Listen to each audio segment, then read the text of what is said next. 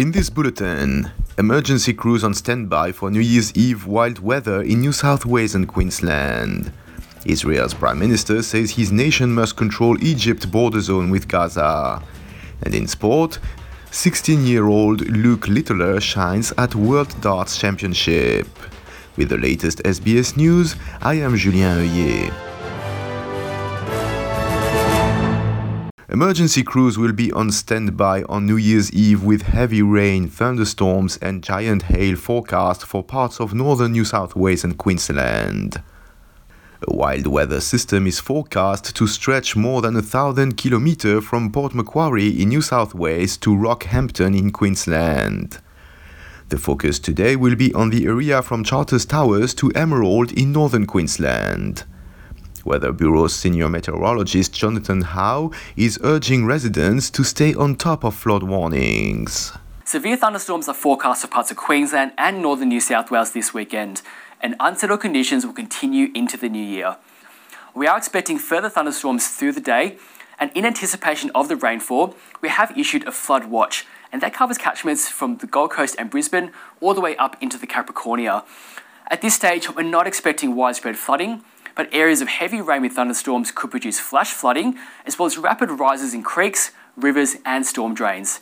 Israeli Prime Minister Benjamin Netanyahu says the border zone between the Gaza Strip and Egypt should be under Israel's control, as he predicted the war in the Palestinian enclave and on other regional fronts would last many more months.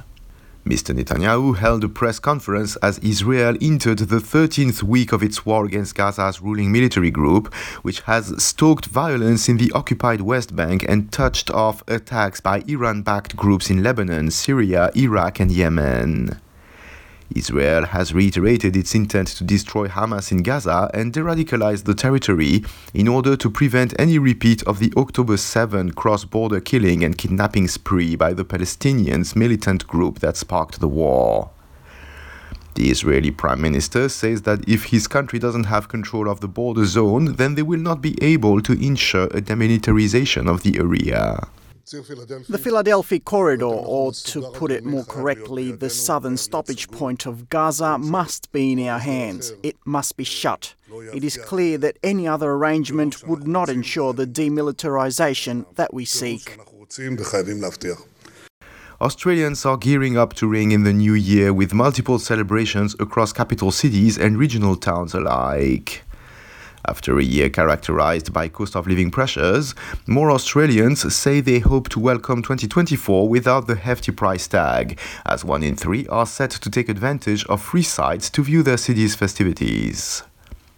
Sydney will be one of the world's first major cities to celebrate, setting the tone with 20 minutes of pyrotechnics all up, a smoking ceremony, AI-driven projections onto the Harbour Bridge, and illuminated boats on the water. More than 1 million people are expected to flock to the harbour foreshore and surrounding vantage points. City of Sydney Fireworks Director Fortunato Forti says onlooker could expect something a little different than previous years. There's in excess of 13,500 aerial fireworks, 36,000 shooting comets and mines, and with the different types of effects that we're doing this year, such as Saturn-shaped fireworks, soft willow fireworks, crackling palms, and a lot of different styles of colours. A man has reportedly lashed out at cabin crew on board Qantas flight QF46 from Denpasar, Indonesia to Melbourne this morning. He was restrained by fellow passengers and cabin crew for the remainder of the flight. The flight has now safely landed at Melbourne Airport, where security and police met the aircraft to manage the situation. And to sport, 16-year-old Luke Littler has continued his historic World Darts Championship journey by downing hero Raymond van Barneveld to reach the quarter-finals in London. The English teenager has set the Alexandra Palace tournament alight on debut and is the youngest player ever to reach the last 8 after a stunning 4-1 win on Saturday night. He showed maturity and talent way beyond his tender years to get past the 5-time world champion who he used to imitate in front of the television as a 3-year-old. He peppered the treble 29 times and finished with an emphatic average of 105.01. I am Julien Heuillet. This is SBS News.